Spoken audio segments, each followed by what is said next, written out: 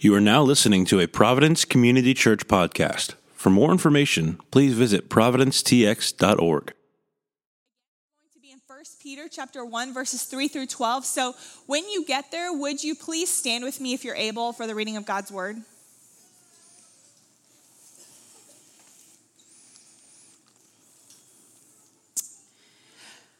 Blessed be the God and Father of our Lord Jesus Christ. According to his great mercy, he has caused us to be born again to a living hope through the resurrection of Jesus Christ from the dead, to an inheritance that is imperishable, undefiled, and unfading, kept in heaven for you, who by God's power are being guarded through faith for a salvation ready to be revealed in the last time.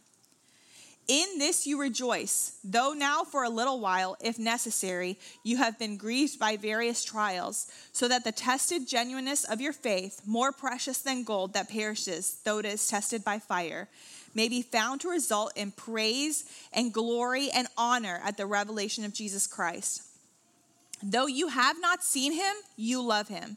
Though you do not now see him, you believe in him and rejoice with joy that is inexpressible and filled with glory, obtaining the outcome of your faith, the salvation of your souls. Concerning this salvation, the prophets who prophesied about the grace that was to be yours searched and inquired carefully, inquiring what person or time the Spirit of Christ in them was indicating when he predicted the sufferings of Christ and the subsequent glories. It was revealed to them that they were serving not themselves, but you in the things that have now been announced to you through those who preached the good news to you by the Holy Spirit sent from heaven, things into which angels long to look. This is the word of the Lord. Thanks be to God. You may be seated.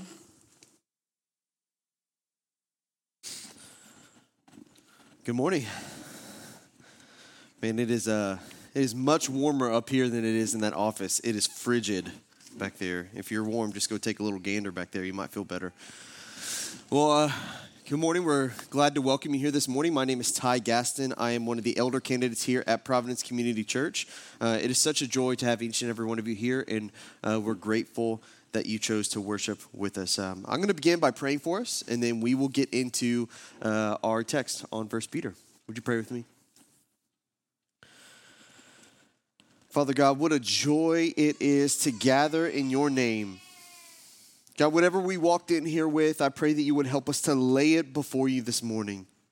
God, I pray that as your word is opened, that our hearts would be too. God, that you would open the eyes of our heart to see you clearly.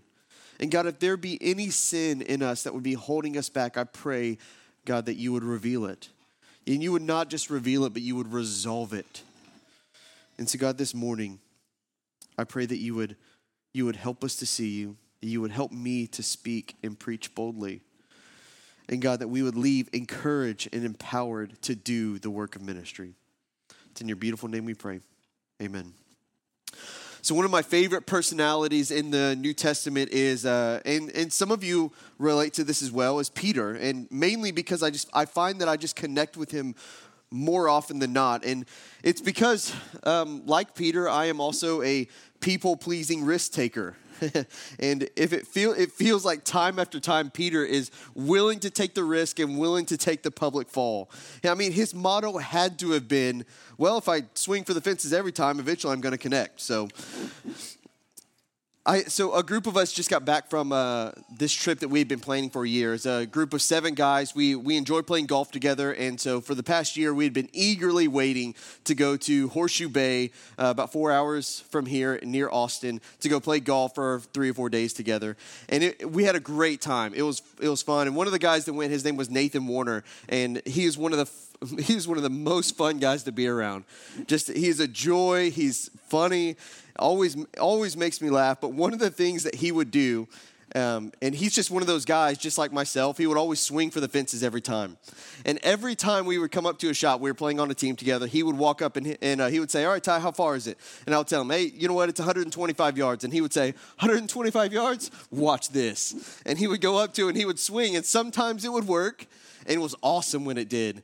And there are some times when it didn't. In fact, a lot of times it didn't. But nonetheless, it was fun. Now, Peter was the same way, and his risk-taking, while it paid off often, it also came with a lot of heartache. There were several times where his hope was deferred, and it didn't come out the way that he originally thought it would. In the book of John, chapter 21, verses 1 through 8, you see this start to unfold in Peter's life. The disciples had already encountered Jesus in their homes after he had resurrected. Peter, he was frustrated with how things were going post-resurrection and his experience with Christ. He assumed that this would be so much better, but instead it was a hope deferred for him. And so what he did was he made a career move, and he said, brothers, I'm going fishing. Which Peter was a fisherman. So when Peter saying fishing is not like me the other night when I went with my brother-in-law and said, hey, you want to go to Lake Houston and go night fishing? No, it's not the same thing. Peter was a fisherman. He is simply saying, this is not how I thought it would be. I'm going back to my old job. And so Peter, this is a hope deferred. And instead of drawing near to the Lord, he drew back in comfort. He went back to his comforts, thinking that his joy was circumstantial. His lack of joy was circumstantial. And that if he just changed his circumstances, then maybe his joy would come back. And my fear is this. I mean, can we just agree that 2020 is one of the hardest years possible? I mean, I think we can all agree with that, right? I mean, I don't think there's anybody arguing against that. COVID-19 alone makes this one of the hardest years. Don't even get me started on murder hornets and meth gators. It's a real thing. Look it up. I had to. My fear is that the suffering that we experience, whether that be internal, battling depression, anxiety, fear, loneliness, or external, whether that be battling things like diseases or financial hardships, my fear is that this will cause us to self-medicate by choosing what is merely comfortable and not what is going to make us holy. My fear is that we will look for joy in all the places it is guaranteed to never deliver. My fear is that we will, when it comes to decision making, we will not ask, how is the Lord shaping this decision? But rather we would ask, what is the easiest thing to do? My fear is that many of you are saying, if I just switch jobs, everything will be okay, like Peter. If I was married to someone else, I wouldn't experience heartbreak. Conversely, if I was married at all, I would be happier. If I had more money, I would be more joyful. If I don't commit to being known by others, then I never have to be vulnerable. And by doing this, we are setting ourselves up for certain failure and heartache. You see, suffering comes for us in one way or another. Suffering is inevitable. It's going to happen. But the real question that we have to ask here today in 2020 is this: what framework are we going to begin with? These are the concerns that Peter's going to answer today. He's going to remind us that our joy doesn't have to be dependent on things around us, but rather our joy can be unwavering when we set our hope on God's great mercy, trust in God's refining heart, and long for God's greater story. Let's get to work. 1 Peter chapter 1, verses 3 through 5 says this: Blessed be the God and Father of our Lord Jesus Christ. According to his great mercy, he has caused us to be born again to a living hope through the resurrection of Jesus Christ from the dead, to an inheritance that is imperishable, undefiled, and unfading, kept in heaven for you, who by God's power are being guarded through faith for a salvation ready to be revealed in the last time. And this leads me to my first point. Our joy is unwavering when we hope in God's great mercy. So Peter begins this letter that he's writing to a bunch of different churches with God. In fact, he isn't going to begin with God, but he's going to set up a framework for perceiving trials that you're going to experience. You see, Peter is writing to various churches that were enduring incredible amounts of suffering. And that this suffering was not merely government-driven, but it was also local and social outcasting. That the unpopularity of Christianity was due to the fact that their devotion to Jesus above everyone and anything else caused them to no longer accept cultural norms. No longer did people worship the gods of their empire, worship the gods of their city, worship the God of their jobs, or worship the God of their family. No, it caused them to completely change their lives. And so because of that, they were outcasted. Most people in this time would have seen this as both familial and cultural betrayal. This meant that they would have been fired from their jobs, pushed out of their families, not accepted in certain establishments, and likely publicly humiliated. Some of you can relate to this in more than one way. And even though our suffering like this is a reality, Peter is going to show us that our joy doesn't have to be dependent on it. That joy always begins and ends in hope. And not talking about happiness. The silly thing called happiness is fleeting. It lasts as long as the moment does, and it's here today, gone, not even tomorrow, gone today. I mean, all you have to do is just have children and have one Christmas where you give them toys and watch 3 days later that toy is no longer important. I mean, I remember the first time that that it was my son's 1-year-old birthday, and at the time he was our only son, and we bought him all of these gifts for Christmas. It was the first one, right? You know, your first kid, first Christmas, you're excited about it. You're like, man, I'm going to buy him everything. I'm going to waste a whole paycheck on it. Rent, what's that? I don't care. But you buy all of these gifts, and we gave it to him, and he starts to open them up, and he gets really excited in the moment, and he goes to the next one, really excited in the moment, go to the next one. By the time it's all said and done, the toys are sitting in the corner, and he's playing with the boxes. Why? Because happiness is fleeting. It's gone as long as the moment is there. But joy that begins in hope is long-suffering. Now, what do I mean by hope? Let's look at verse number 3 again. Blessed be the God and Father of our Lord Jesus Christ. According to his great mercy, he has caused us to be born again to a living hope through the resurrection of Jesus Christ from the dead. Now, why is this beautiful? It is beautiful because you and I are the only creation that God created that willingly chooses to disobey God. Everything else in creation obeys God at his very word. There's no arguing. They do it because they know that he is their creator. Hebrews 1 says that Jesus holds everything together by the word of his power, that he commands the storms. He tells a fig tree to die, and guess what? It does. Not a single sparrow falls out of the sky apart from God knowing. God clothes the grass and lilies of the field. Job 12 tells us that the beasts, birds of the heaven, bushes of the earth, and fish of the sea all declare the majesty of God. Creation itself is groaning for Christ to return. All of creation responds to, obeys willingly, and submits to God's creative order. We do not. We do not. We need to understand that the reason why God's love is so beautiful is because our sin was so great.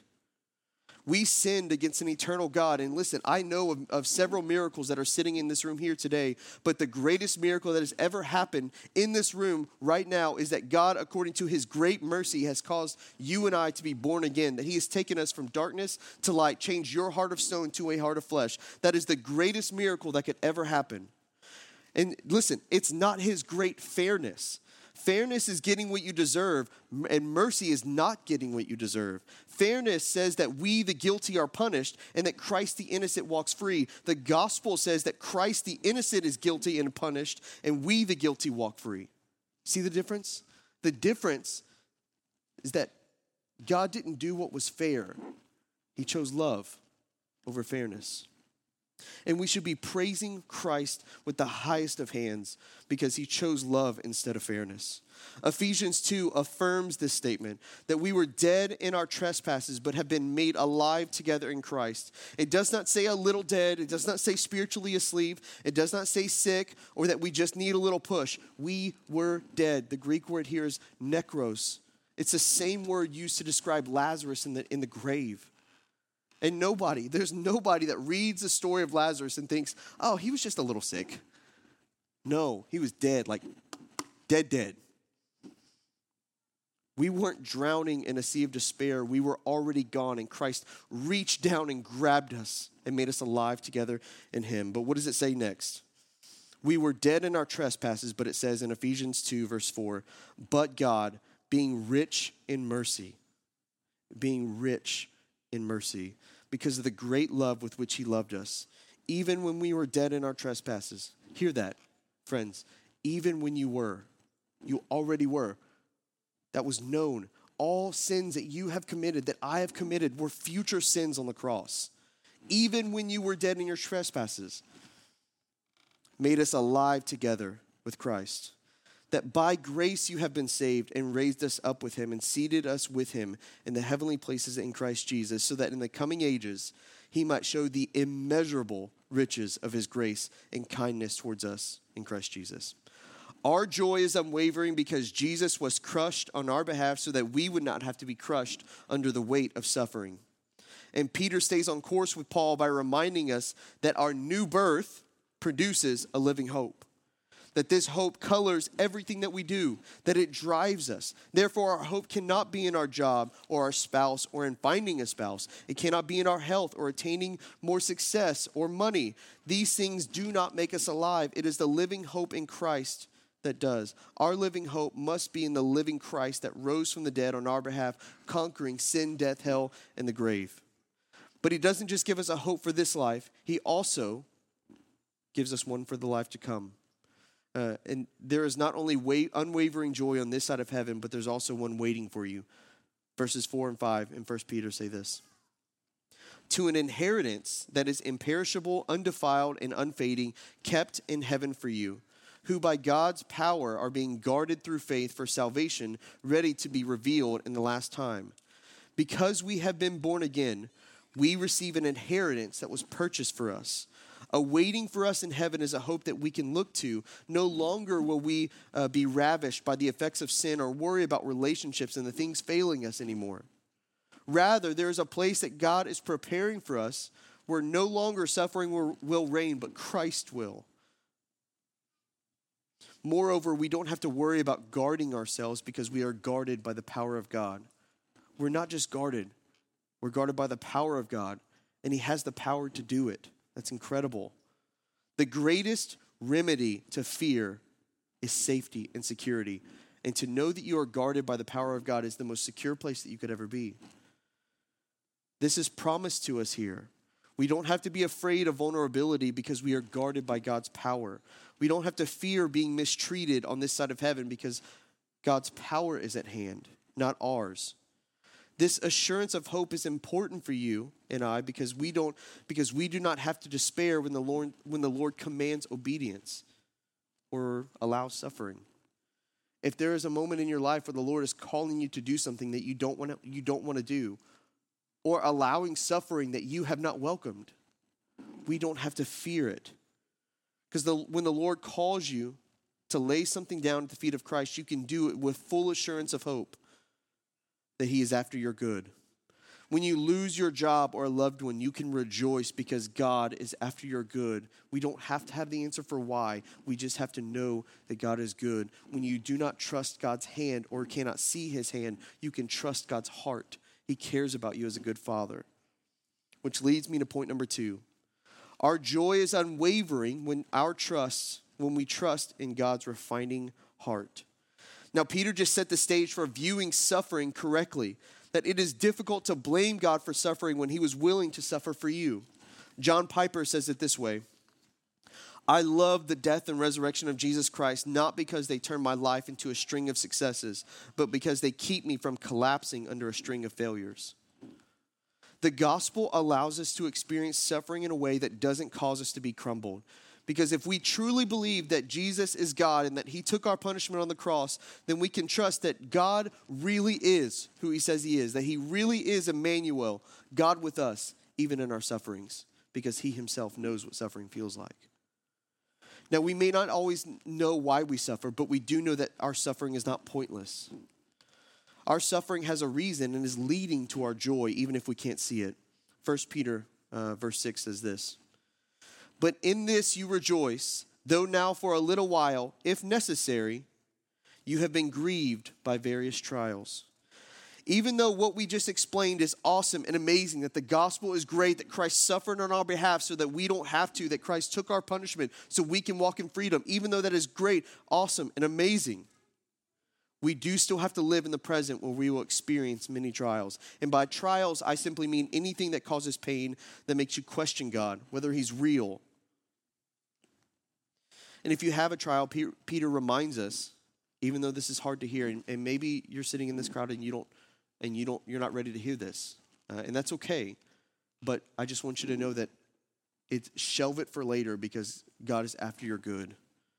that even if you have a trial, Peter reminds us that it's necessary. Think about the Garden of Gethsemane.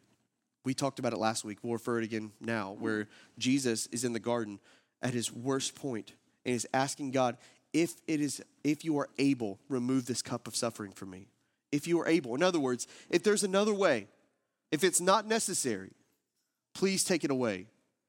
But nonetheless, not my will be done, but yours. And we know what happens, right? He still suffered. He still was crucified, which means that it was absolutely necessary. I remember whenever I had to take a break from ministry a couple years ago. It was right after Hurricane Harvey. I decided there was too much going on in my life. I was doing so much. I could talk to you about it later if you want to, but I took a year off of ministry. I didn't know it was going to be a year. I thought it was going to be a couple months. And eventually, after those couple months went by, nothing happened. I was frustrated. I was angry. I was angry at God. I was angry at people. And I wasn't able to really communicate or comprehend why I was going through it. I thought it was pointless. I couldn't understand why decisions were being made about my life without me present. But I remember my wife, my sweet wife, I remember that I was telling her that I just don't feel like this is necessary. I feel like the time I'm being punished for wanting to love God. And I was like, I don't understand why I need to step out of ministry. I love doing it. Why do I need to take a step outside? This is ridiculous. It's crazy. It's hurtful. And I don't think I have to do it anymore. And I was like, it's not necessary. And she goes, well, it's happening, is it? I wanted to throat punch her so bad. I didn't, by the way. But so she said, so I was like, you're saying that there's not an easier way that we could do this. We can't just have a conversation. We can't just let me get in and ease in and do stuff like that. There's not an easier way to do this. And she said, well, obviously not, or it wouldn't be happening. We have to reject the notion that any trial is pointless. It devalues the power and sovereignty of God. Many people believe that if suffering appears pointless to you or me, then it must be pointless. Yet, just because you can't see one, a good reason, doesn't mean there can't be one. Tim Keller says it this way: if you have a God that is great and transcendent enough to be mad at because he hasn't stopped evil and suffering, then you have at the same moment a God great and transcendent enough to have a good reason for not allowing it to continue that you can't know. We have to trust that if pain and suffering wasn't necessary, God wouldn't allow for it. And outside of Christ, for those that don't believe, suffering leads to either hopelessness or hostility. But Peter, he gives us another option. That whatever we are experiencing is coming from the hand of a loving Father that seeks to shape our character, not destroy our life. He's not trying to hurt you. He is trying to heal you.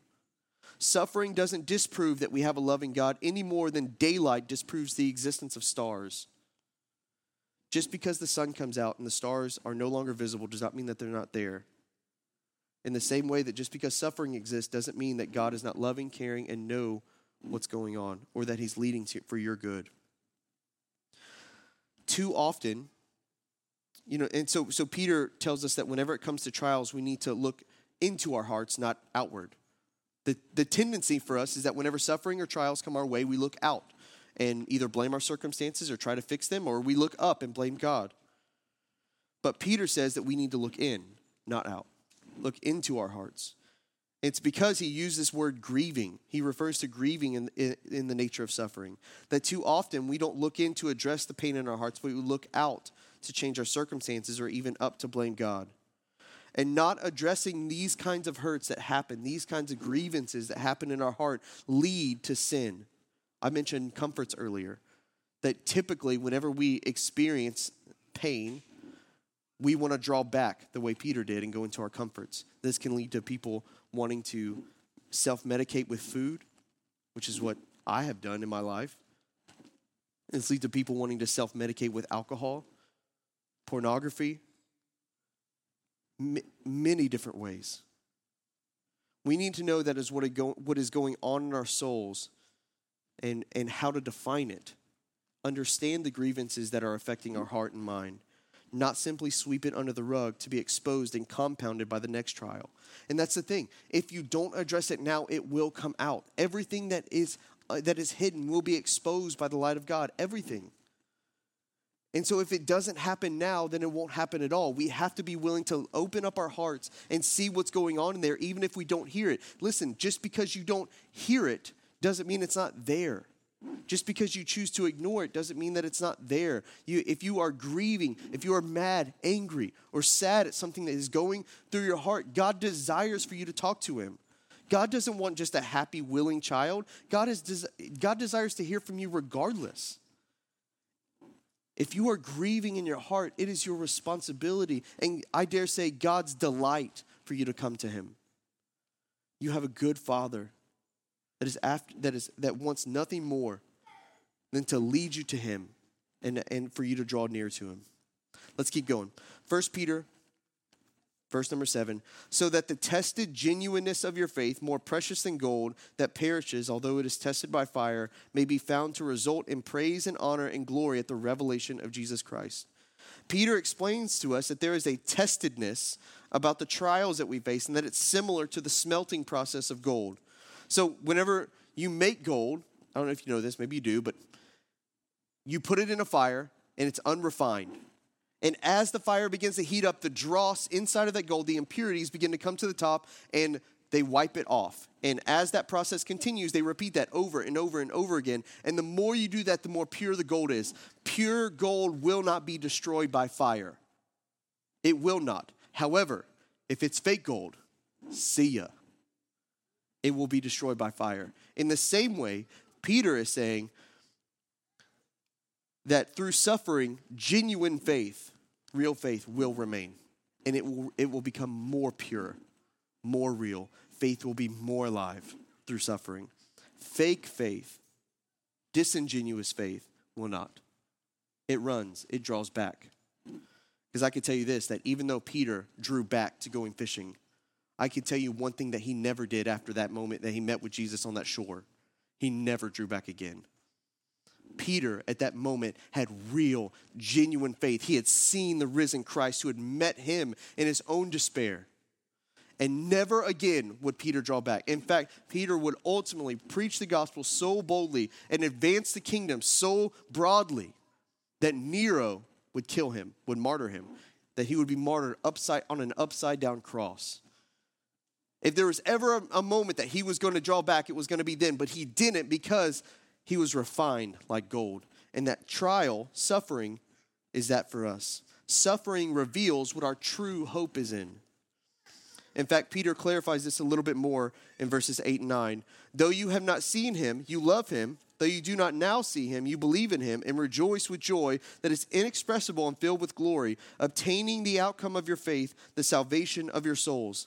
On the heels of him talking about the things that are very real and tangible in our trials and persecutions, he praises these believers for worshiping the God that they cannot see. In fact, he is saying that you will know that your faith is alive when you experience joy in the midst of suffering. So in other words, you will know that your faith is growing and your faith is strong if in the midst of suffering you experience joy. That it doesn't mean you have to enjoy suffering, but it does mean that you have an anchor of joy in the midst of your suffering. In fact, I would contend that the level of joy that you have is directly related to the faith that you have in Christ. That your joy will be unwavering when your faith trusts that God is refining you as you are and not wrecking your life. That doesn't mean that you have to have perfect faith, but it does mean that you trust God in his heart towards his children, towards you. Joy doesn't have anything to do with the outcome of our suffering. You hear that? Just because the outcome is not ideal does not mean that you don't have joy. Joy doesn't have anything to do with the outcome of your suffering. It has everything to do with the object of your worship. If your object of worship is anything other than Jesus, then suffering, you will not last. You will not hold on. But if Christ is your object of worship, it doesn't matter what comes your way, you will never draw back. If you worship Christ, whom you do not see, your joy will be unwavering during the trials that you do see. Which leads me to point number 3, and our last one. Our joy is unwavering when we long for God's grander story. 1 Peter chapter 1, verses 10 through 12 says this: concerning this salvation, the prophets who prophesied about the grace that was to be yours searched and inquired carefully, inquiring what person or time the Spirit of Christ in them was indicating when he predicted the sufferings of Christ and the subsequent glories. It was revealed to them that they were serving not themselves, but you, in the things that have now been announced to you through those who preach the good news to you by the Holy Spirit sent from heaven, things into which angels long to look. That these prophets had an intense desire to search for the future graces that were to come. That they were not serving just themselves. They weren't trying to seek the answers for themselves. They knew it was coming, but not for them. It was coming for us. That you and I are the heirs of all the hopes of the Old Testament. That's incredible. It's incredible to know that we are part of a grander story, that this should intensify your desire and interest into the things of God, and that we should be a part and long to be a part of God's greater story, not just to allow this gospel, this good news to terminate on us, but to be lived out and announced to the coming generation. That even angels desire to look at these things. Listen, it transcends the visual realm and into the spiritual, that angels that didn't even need rescuing, they longed and were stunned about the glories and grace that was given to us in Christ. This means that studying and teaching others the gospel should color all that we do. Because there are those before us that labored. There are those before us that searched. Those before us that inquired carefully so that we could become the heirs of the gospel of grace. What this means is that serving in things like the kids ministry and the student ministry, that's why it's so important. That it's not just daycare. It's not just an after-school program for students. No, we should long to impart the gospel to the next generation because they will be the recipients of the things that we hope for. If our hope is in Christ, then our kids will experience the reaping of what we have sown. And I'll finish with this. I know many of you have come in here this morning confused, angry, sad, anxious. You may have seen your joy fade because of one thing or another, and I would say now more than ever, this has been the soil that kind of pain grows in. Anytime you have an environment that encourages isolation like COVID-19, sin is likely running rampant. And in the process of this sin running rampant, we have forgotten about how deeply our God loves us. That it runs so deep that he was willing to suffer for us. That it runs so deep that he's willing to allow us to go through hard things in order to experience joy. That it runs so deep that we would be included in a great, grand story that spans ages.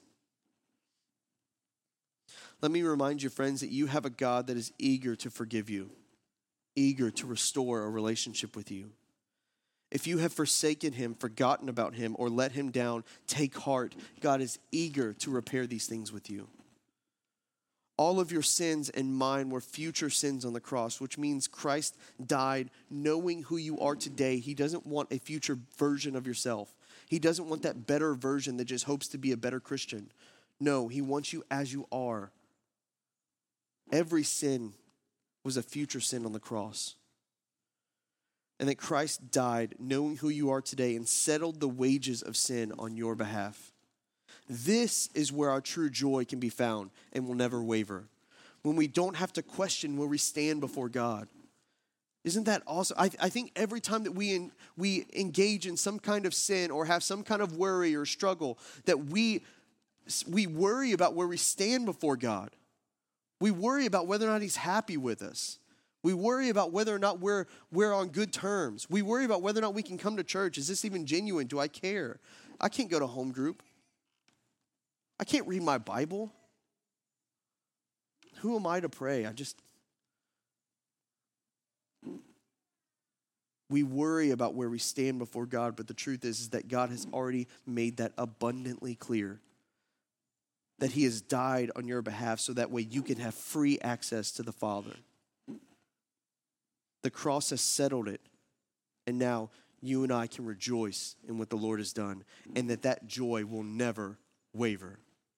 Would you stand with me?